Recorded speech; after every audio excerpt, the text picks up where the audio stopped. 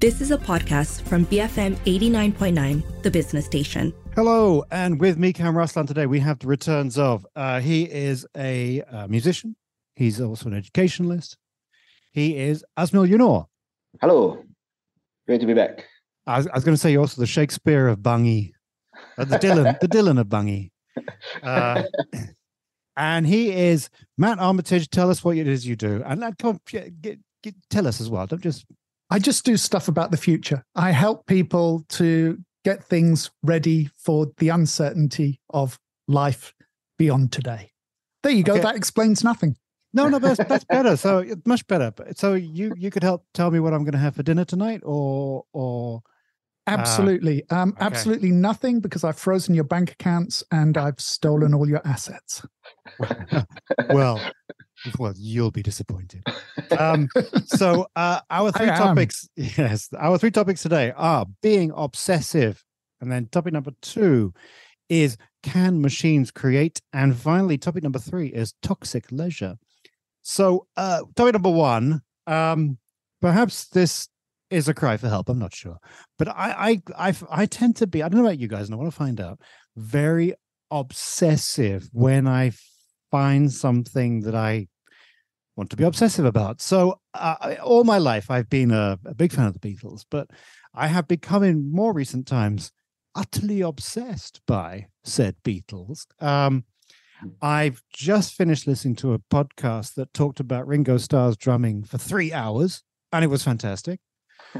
I watched the Get Back documentary, which is 8 hours long. I watched it 4 times, and talking to you now, I want to watch it again. Wow. Okay. I mean, this is just tip of the iceberg. But have you? Is it okay?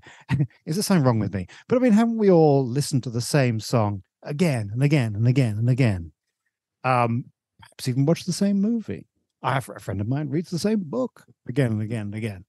And I don't know. Is it healthy? I mean, is it a cry for help? Is it a desire to return to the womb? Is it a need to stay in the safest place that you've found and not challenge yourself ever again? Asmil, I suspect that you can be obsessive, and I suspect Matt is not. It's just a guess. But Asmil, would you join me on the listening to the same song again and again and again? Yeah, I have my own obsessions, but it's a matter of time. I think that the issue is always time, right? How much can you delve? But that sounds like pretty much the personality type for academia, really. Even though I'm academic, I feel like outsider looking in. Whether I admire or I'm afraid of looking at academics, or that's what a PhD is, right? You get really in depth. Like you could do a PhD thesis about Get Back. You watched it 4 times. So again, I think there's healthy obsessions, but I like it being obsessed. Like currently, I tell you, I'm obsessed with Pearl Jam drummers for whatever reason. I play punk drums, but I admire drummers. I've got good relationships with drummers, but I don't know about Pearl Jam because they have so many drummers, and I'm just obsessed. 4, haven't they? 4 drummers? 4, 4 of them. And there's YouTube. I just discovered there's YouTube channels, guys comparing the 4 different drummers and who's the best, and just looking at the comment section. That's about it, really. It's not like finding the drum patterns and me wanting to learn drums. It's just like I find that very interesting. So that's my current obsession. So I'm listening to the albums back and then listening online. Oh, is this drumming better? And there'll be people making this comparison, and I find it interesting. I love being obsessed, but I'm very seasonal with my obsession. You seem like a really long-term obsessive. Normally I am seasonal, but it's actually the Get Back documentary that, normally I'll do it for 6 months and then I'll leave the Beatles alone for maybe 5 years. Okay. But it's been, and then I'll go into David Bowie. I mean, it's one or the other. But I haven't returned to David Bowie yet. It's just Beatles. Matt, are you on the same page as me and Asmil? I think so, but I tend to get obsessed maybe more about sort of broader topics. So, that I am obsessed with reality TV. So it's not necessarily watching the same programs over and over again, but it's watching things within that genre. And I'm about to say something that may make Cam's heart stop, but I listened to the Beatles' Revolver for the first time about 2 weeks ago. Absolutely. So, because to me, the Beatles have always been much more of a singles band. So I like their singles, but I've never really listened to any of their albums. So I tend to like listen to genres of things. And according to Spotify, I'm obsessed with a genre called chamber psychedelia, and I've no idea what that is. It's just that I happen to like Australian psychedelic rock. So apparently that's chamber psych. But yeah, I get stuck in those kind of grooves as well. And also, which will again probably make Cam's heart stop, I don't think that there is any Jason Statham film that I haven't watched at least twice. I have another friend of mine who is also obsessed by Jason Statham movies. I don't get it myself. I watched, but if I watched one last night again. Yeah, but equivalent, Liam Neeson comes along, I will watch. Yeah, I'm actually the same with him as well. I even watched the stupid Ice Road one where he's stumbling around and pulls a tanker truck out of the ice with just a pulley, despite the fact that he's 70 years old and can't walk. Yeah, I'll yeah, okay. But Asmil, are we? I mean, is this safe? Are we? Is it a good thing?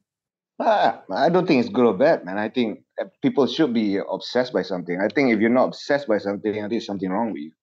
But are we just going for safety? We found the thing we like, and we're going to do it again and again and again and again. We're like those experiments where the rat is in the maze, and they press the button and the food comes out. Unless your daily life is affected, like you're not showering, not eating, you lose your job, and you're just watching Get Back for the 100th time, then I think it's a problem, lah. But you seem very balanced, even though you don't think you are. Yeah. Matt, is it safe? Is it safe? Are we not? Are we? I mean, I've stopped listening to new music a long time ago, and a lot of people I'm sure Asmil would be horrified by that, but Oh, that's fine, man. I don't think there should be some obsession about just new music. No, I mean, it's as long as you still have that sense of discovery. I think when you get obsessed with something, if you're finding something new in it, I think there's no issue with that at all. I mean, I like listening to a lot of new music, but the things that lodge in my head are all songs from the 80s and 90s. If you ask me to recall songs, they're all from that period of my sort of teens and early 20s, even though it's not necessarily the music I'm listening to now. So, there's the kind of two sides to it, I think. Okay, we're gonna wrap up this one, but before we go, Matt, I'm almost too scared to ask. So you listened to the Beatles' Revolver album for the first time 2 weeks ago. What did you think of it, Matt? I thought it wasn't bad. Oh, shoot. No, it was really high good. Praise from Matt Armitage. Yeah, I really did. I really did enjoy it. Actually, I think it's the super deluxe edition, so it was some remastered thing. But again, I didn't have an attachment to the original scratchy mono recording, so I was quite happy to listen to the newly remastered. We've discovered this 13 layers down in the tracks kind of thing. So yeah. Anyway, phew. Okay, so Matt, thank you. So we move on to topic number 2. Matt Armitage, can machines create? Well, I mean, we were talking about obsessions, and I didn't want to give the game away, but I've kind of been obsessed with this text to image generating AI called Midjourney. So basically, you ask it what you want to create. So you say, I want Miley Cyrus starring in Blade Runner, and the machine creates this photorealistic image of Miley Cyrus standing against this kind of backdrop that could be a still from the movie. You can do all kinds of things with it, and I've been using it probably for about the last sort of 3 or 4 months, and just the progress that it's made in those last 4 months is incredible.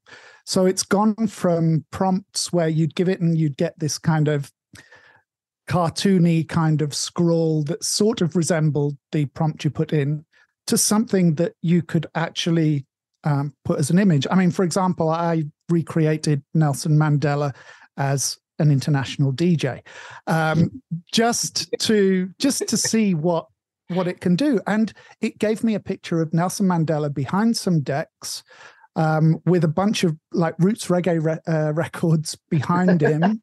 I mean, it's astonishing what it can do. And recently, this thing called ChatGPT has come out, which is another chatbot. I've heard of that. What is that about? Okay, so basically, it's a chatbot. It's from the company OpenAI, and you put in a prompt. You can ask it to do almost anything for you. So you can ask it to write you a summary on the history of the Middle East over the last 3 years. You can specify whether you want it in 50 words or 500 words or 1,000 words, and it will output something on pretty much any topic that you want. A bit like a Google that gives you a summary of the information. But you can also ask it to do things for you. So you can ask it to write sort of social media posts. People have used it to suggest plot lines for TV shows like The Office. So it gives scenarios that the characters can interact in. People have been using it to write sort of basic screenplays and theatre scripts. So it's quite an incredible tool. And the other thing you can use it for is just straightforward rewriting badly written prose. So it'll turn it into grammatically correct English at this point, but hopefully other languages at some point. So people are getting kind of very confused with these machines in terms of what the lines are between the machine creating and the person inputting the prompts creating. So really, I think I wanted to ask Asmil, with music, we're seeing AI coming in there as well, creating backing tracks, even analyzing music so that it can be so-called optimized for streaming services. But what do you feel about this kind of encroach of AI into the creative sphere? And is there a way for, AI to be creative? Well, I think it's always a question of output, right? The end output is this song that an AI created. So as a consumer, maybe, wow, it's amazing, it's better than, whatever, maybe because, the AI latches onto this different data, and understands us. But at the same time, as a songwriter, artist, I enjoy the process. So it's not a worry for me, because my process is what I find meaning in. The output so happens to be an album, a song, etc. Right? So I'm fascinated by this too. I find it very interesting. At first, I was like, "What? Terminator is taking over, man!" But at the same time, I find it very exciting because So questions again back. It's like science fiction, right? So what makes us human? What is it about? What about creation that we so clung closely to ourselves and thought is completely ours? But here is something that we created, and we are doing it better. I think it's a good challenge to everybody whose lives are kind of like enriched by AI. So I got no problem with that, actually. I think it's fascinating. I saw some of my colleagues also did that whole thing of the AI image, right? It's fascinating, man. It's crazy. Yeah, but Asmil, your students could go through their entire academic life and use this chat thingamajig, pumping out the essays. Yeah, they can. And you'd be no wiser. No, but I can tell them, okay, take a piece of paper out now, take a pen, and write an essay. Don't type it on somewhere. But is that actually part of the curriculum, though? You can. Not curriculum, part of your teaching methods. There's so many different teaching methods, right, to bypass this. Because already now you see students are really bad at essay writing because of, there's just a deluge of information. I will give books. I will tell them, this is a book. Hey, take this, put in a reference. And they don't even do that. They just Google something. And they cut and paste it kind of paste it. So I think we got to go back to the basics. I think the real roots of it is really writing literally, and having piece paper, putting it down. Then I think from that, I think then you appreciate what this AI is doing actually. Because Matt, it's about the input, isn't it? The inputting. I mean, like I was saying about the obsession thing. I mean, I'm sitting there and I'm inputting. What I then do with that in my brain is unique to me, kind of. Well, it is to a certain point. I mean, one of the things that I've been kind of explaining actually to some clients this week was that you've got to look at these as tools rather than solutions. So you can't rely on the machine to do it for you. If you give it sort of quality information if your inputs are good, then it can create something that's kind of reasonable around those inputs. So for example, somebody who can't write very well but has good ideas can put all of those ideas down, and the machine will help to give you an output that's in a kind of rational and well-written and straightforward form. So in that way, it's actually kind of helping their thought process, because that person has a problem with the communication aspect. But I wanted to ask Asmil as well, in terms of, because one of the things we see, especially especially with music, is that the composer still has those inputs. They're writing the melody, they're writing the chord structures and progressions. If you leave it to an AI, say, to create the arrangements and the backing tracks, does that kind of enhance or diminish the creativity of the piece? I would say if it's something commercial, because you have a lot of data there, right? I think it can highly enhance that. So maybe a label or producer wants to just make sure that this becomes a pop hit. Then I think it'll fit that. I think it works really well in a kind of like commercial capitalist framework. But in terms of, let's say, if you want somebody to do noise like Merzbow or something, and AI can generate it, but at the same time, part of the enjoyment is like, how the hell did this guy come up with that noise? And you want to see that when AI can generate it, but can we actually really see it?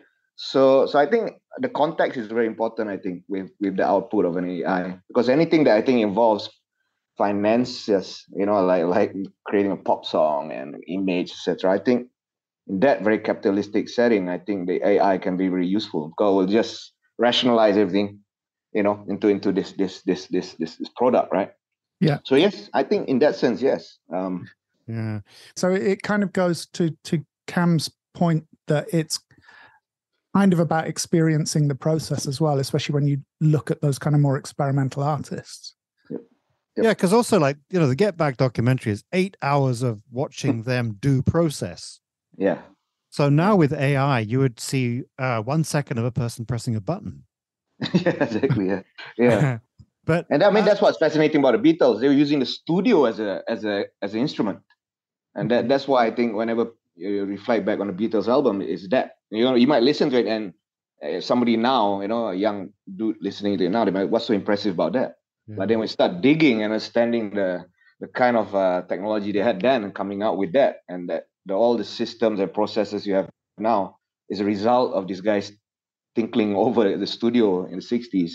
Then some appreciation will arise. If they ever, I'm sure people will have a spirit of inquiry. There will always be some, like Matt Armitage, young man like him. Not necessarily that spirit of inquiry. The spirit of inquiry, I find, is dying. And I think universities have a role to make students just be interested in inquiring and being curious. It's not about rankings and all this stuff. Yeah. So Matt, just to conclude, normally you come on here and you give us some apocalyptic vision, and then just leave us sobbing.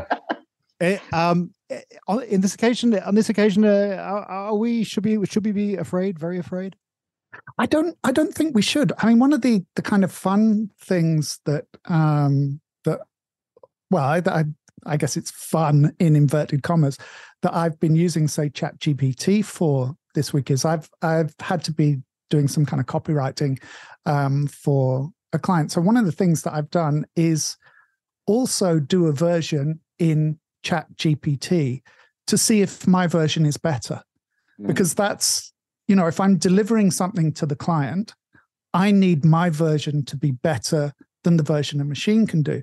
So I've kind of used it as a check and a balance, because the machine can get it to, a kind of 85 or 90% acceptable level. It's, a little bit generic. So if my version doesn't hum along a lot faster and with more zing and personality than the machine version, that's quite a useful challenge for me as well, and one that can be done very, very quickly. So, well, hang on. Do you use a AI software to judge which is better? No. I mean, basically the points that I start with. So, the paragraph that I'm writing or the section that I'm writing, I just put some of those same prompts into the machine and then compare its output text to the text that I've created to see which one I think feels better. And if I think the machine's feels better, then I rewrite mine to beat the machines. But the client will soon be using machines to read and judge your work, and the machine will have its algorithm to recognize the goodness of machine-generated things over that crappy human stuff. Well, there's a possibility of that. But even OpenAI announced this week that they're launching a piece of code that will recognize text that is generated from their machine. So people will be able to actually find out if you've cheated on the process and if you've done it yourself. But even, one of the first things I did with the machine was ask it, will you replace writers? And the machine outputted and said, no, because I have no ability to create. And you trust the machine. That's your problem, Matt Armitage. The machine answered our topic today. yeah. And also that's why you'll join the machines when they take over.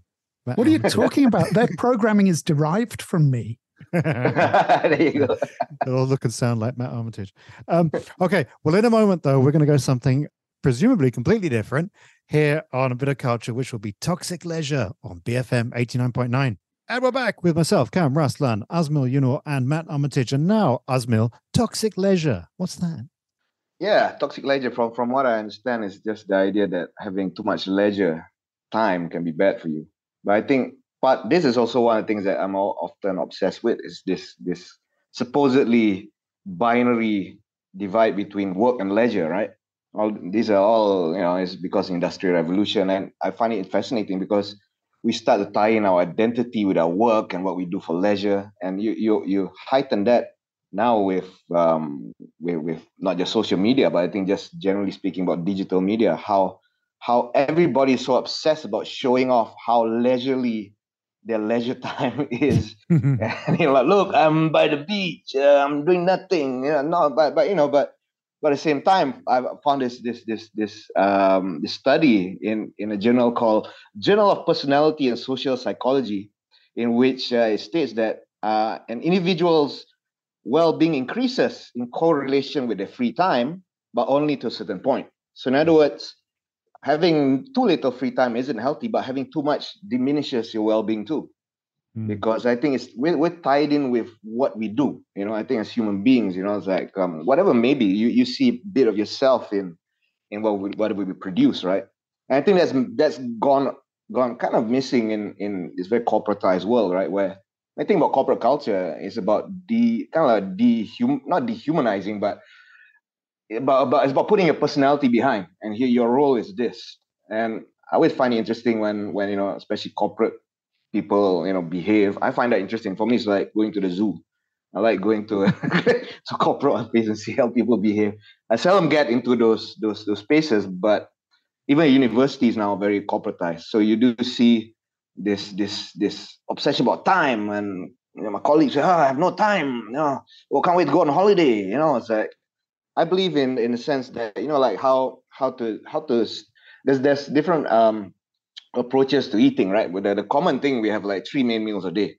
Some fitness gym freaks will say, just nibble bit by bit, like 5-6 times in a day. I like that latter approach when it comes to leisure. Like leisure can be like right now. It's like, okay, I've got 15 minutes. I'm just going to do nothing. Just have my leisure. It doesn't have to be this block of time. So, but I guess that also depends on what you do for a living, I suppose. Yeah, I got 15 minutes. I'm going to watch Lawrence of Arabia. Whatever much you can. Yeah, just put your face into the screen and immerse. Because our time, I think in this day and age, time is probably the largest asset that is slowly being chipped away from us, whether we realize it or not. Technology is supposed to increase productivity, but also it's starting to infringe. You get things done quick, but then other new things come in quick equally, right? Yeah. So I find that I think this is a kind of a topic of conversation that's been happening, as you mentioned earlier, Industrial Revolution age. Marx himself sort of commented on this. But Matt, do you have a solution? I don't know if I have a solution, but it's interesting as you brought up that proof, because there's kind of a converse proof in economics that that workers increase their supply of labor as wages go up until they reach a certain point, at which point they prefer leisure time over increased hours. So kind of reminded me of that a little bit. It kind of presupposes, though, that we're going to hate our work, that work cannot be leisure. I mean, I used to work in film. I don't anymore, but I loved it. And I worked all hours. I was younger then. I was paid okay, but I didn't really feel the need for leisure time, because it was like, this is just so great. Yeah, you're on a high, right? Adrenaline, right? Of production, yeah. But I guess it's kind of rare. In fact, Asma, me and Matt, we're freelancers. You're the only one who actually works in a kind of corporation. Yeah. You clock on, you have to turn up to teach lessons at a certain time. Yeah. And you're the one who's got shoulder length. No, it's down the back of your it's halfway down your back, your hair. I've always believed all these things is what you make it, all right? I think it's always relative. There is a kind of a norm or a culture that kind of reminds you got to be this, you got to, But I think this, maybe my punk background is essentially that. I think that the pockets of resistance can appear as long as your productivity is not interrupted or disrupted. But you don't have to tell anybody about what it takes for you to give quality output. Nobody needs to know that. But I find that interesting because now there's a lot of paperwork to show proof. In universities now, there's a trust deficit from management to the academics. Like, there's just so much things. You have to prove this, prove that. So that takes a lot of leisure time away, right? For what you can do. But otherwise, you can also think like, okay, what is the basic requirement of this paperwork, for example? Do I need to really synthesize ideas, or can I just give some generic answers? So if generic answers would suffice, go with that. Why bust your brains over something that doesn't require? And because I think that whole corporate culture has really, I think, ideologically affect a lot of people, especially I think especially if you're middle class and probably university educated, ironically. Yeah, Matt, you wanted to. Yeah, I think there's also a generational shift as well. I mean, I think what we saw with the kind of millennial culture was very much this idea of hustling, finding your identity, finding your passion through work. We had this culture of people who would accept lower wages for a better job title because they're thinking about the next company they're moving to, the next way that they're going to progress up. And I think with Gen Z, we're seeing kind of a reaction against that. We're seeing people who see their supply of labor as simply an exchange. They're like, okay, I will do this. I mean, I think, Cam, we've mentioned it on the show before, the quiet quitting movement, the idea of not going above and beyond in your job, just doing what your contract says you're supposed to do, not covering for somebody else, not giving free services on top of what you're being paid for.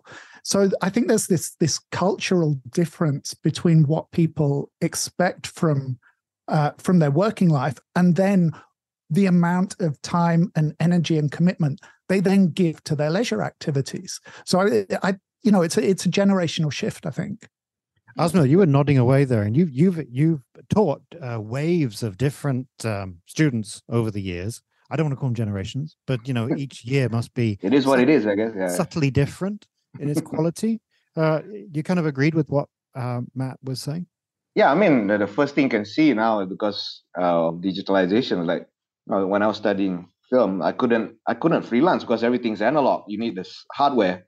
Now students are already freelancing in their first year and semester because they can edit stuff, and there's demand, right? Some influencer needs something, that concept of the gig economy and the sense of it's an exchange, purely that it's increasing. But at the same time, I think there's also a need. They're looking. I think Gen Zs aren't necessarily this is what we are. I think they're on a journey, because we've laid out everything in this modern industrial world for this generation, and got to give them cut them some slack. I mean, like they just have an overload of so many things. I empathize with the Gen Z, especially students. Like, it's just crazy. There's so much things, and this is definitely affecting. I agree, because my topic of the obsession thing, I was aware of the fact that I'm able to be obsessive because I have that leisure time. I shouldn't have that leisure time because I'm supposed to be doing work.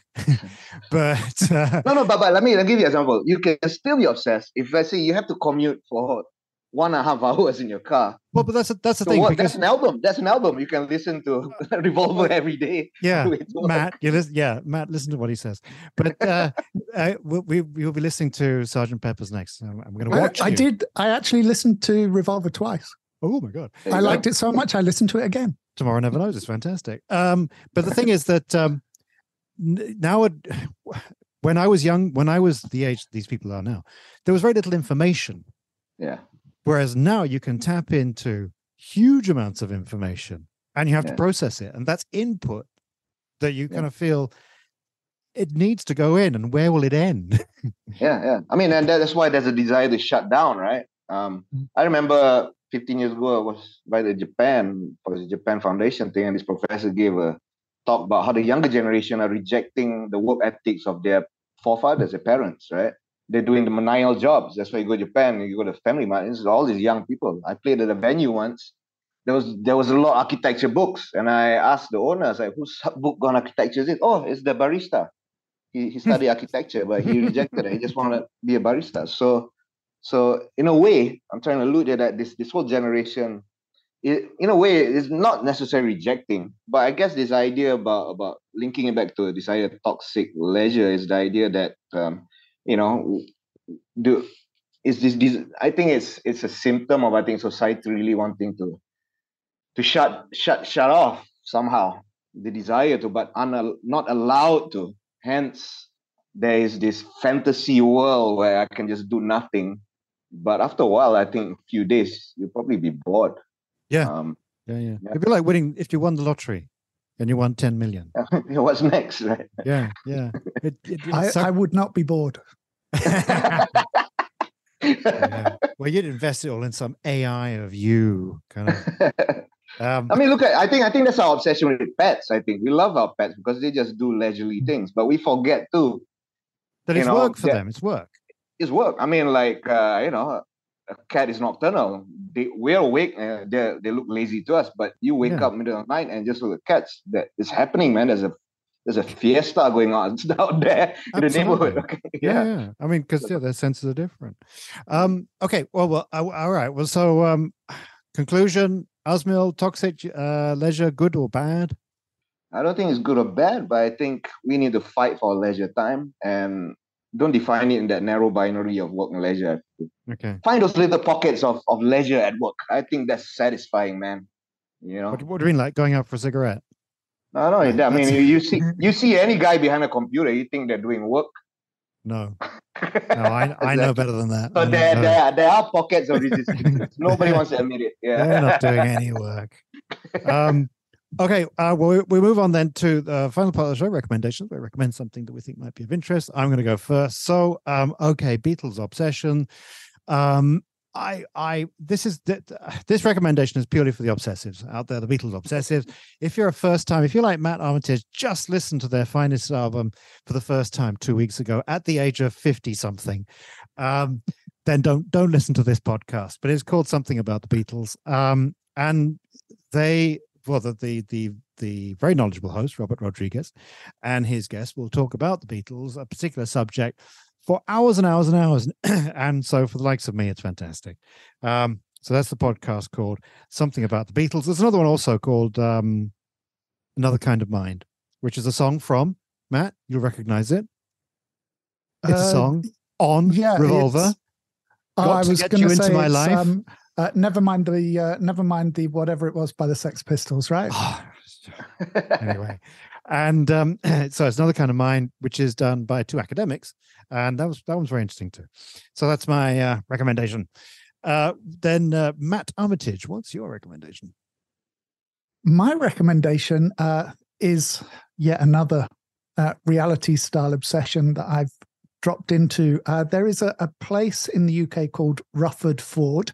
It's one of the last locations where a river still runs across a quite busy road in the UK. So it goes from having, a few centimeters of water to having a meter and a half. And there are people who go down there and shoot every day, watching the cars go through the ford at different water levels. So obviously you're watching it always in the hope that somebody's going to go through and their car is going to stop and they're going to break down in the middle of the water, which happens surprisingly regularly because most people have no idea how to drive through these things. But the thing about it is actually how incredibly peaceful it is most of the time, because most of the time all you hear is the sound of the water and the sound of the river. So you're just listening to the water burble along, and it's quite relaxing.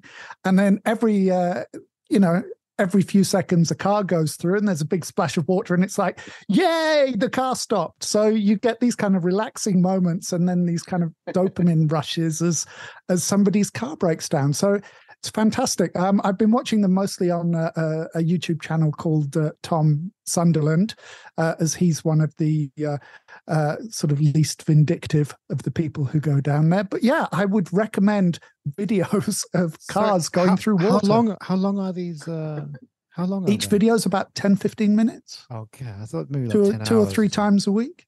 Oh no, I mean there are compilations. It's the kind of thing you can put on in the background, and it's like white noise. It's just quite relaxing to have on in the background. Okay. All right. So that's Rufford Ford. Rufford Ford. Yeah. Okay. And that is obsessive, Matt. That's very obsessive. I know it's completely obsessive. Okay. Asmil, what's your recommendation?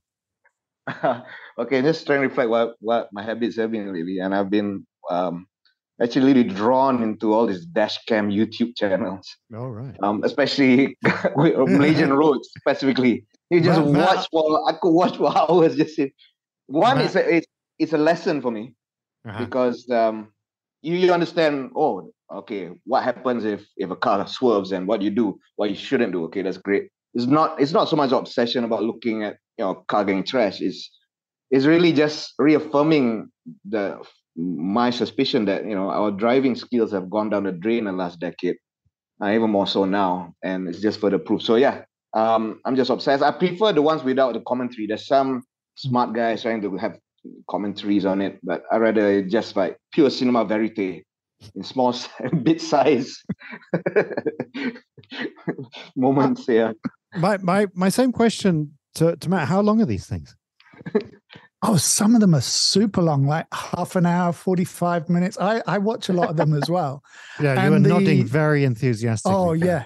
The best one I ever saw was one of the Russian ones a few years ago. And this basically a telegraph wires had come down over an intersection and the car drove across and somehow the wire got wrapped around the front axle.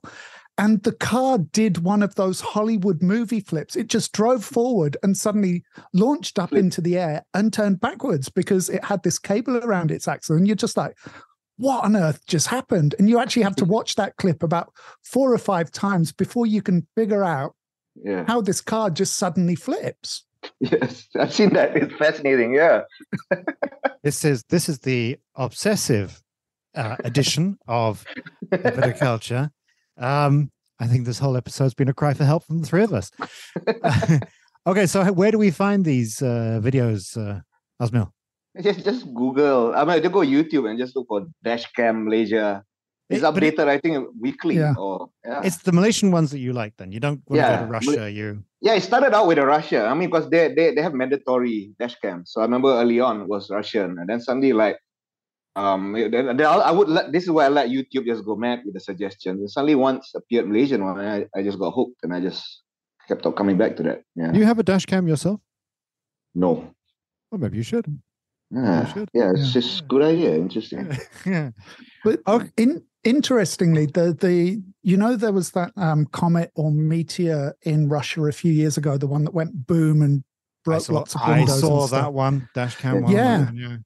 It was caught mostly on dash cams. But also it had the fella driving the car, he could see the comet and he was completely disinterested. He just carried on driving, whistling a tune, couldn't care less. Okay, well that brings us to the end of this week's show. I was going to say now, before I thank anybody, I'm going to ask producer Hanif if we can play out with a piece of music from the album Revolver that Matt Armitage has just listened to. It's the final track. It's called Tomorrow Never Knows. It's epochal. And young people out there, if you've never heard it before, try to think, how did they make that sound back in 1966? How did they record that? It's a real head scratcher, but it's a magnificent tune. And so I'd like to thank Azmil Yunor. Thank you, man. Who will be grabbing leisure time as and when he can. And you have to take my word for it, folks out there in Radio Land, that he is real. He is not an AI. Matt Armitage. Thanks, Cam. I am the son of Max Headroom.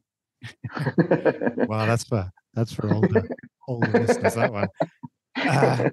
And myself, Cam Ruslan, and please join us next week. But for now, we're going to play out with Tomorrow Never Knows, if producer Hanif agrees, here on A Bit of Culture, BFM 89.9. You have been listening to a podcast from BFM 89.9, the business station. For more stories of the same kind, download the BFM app.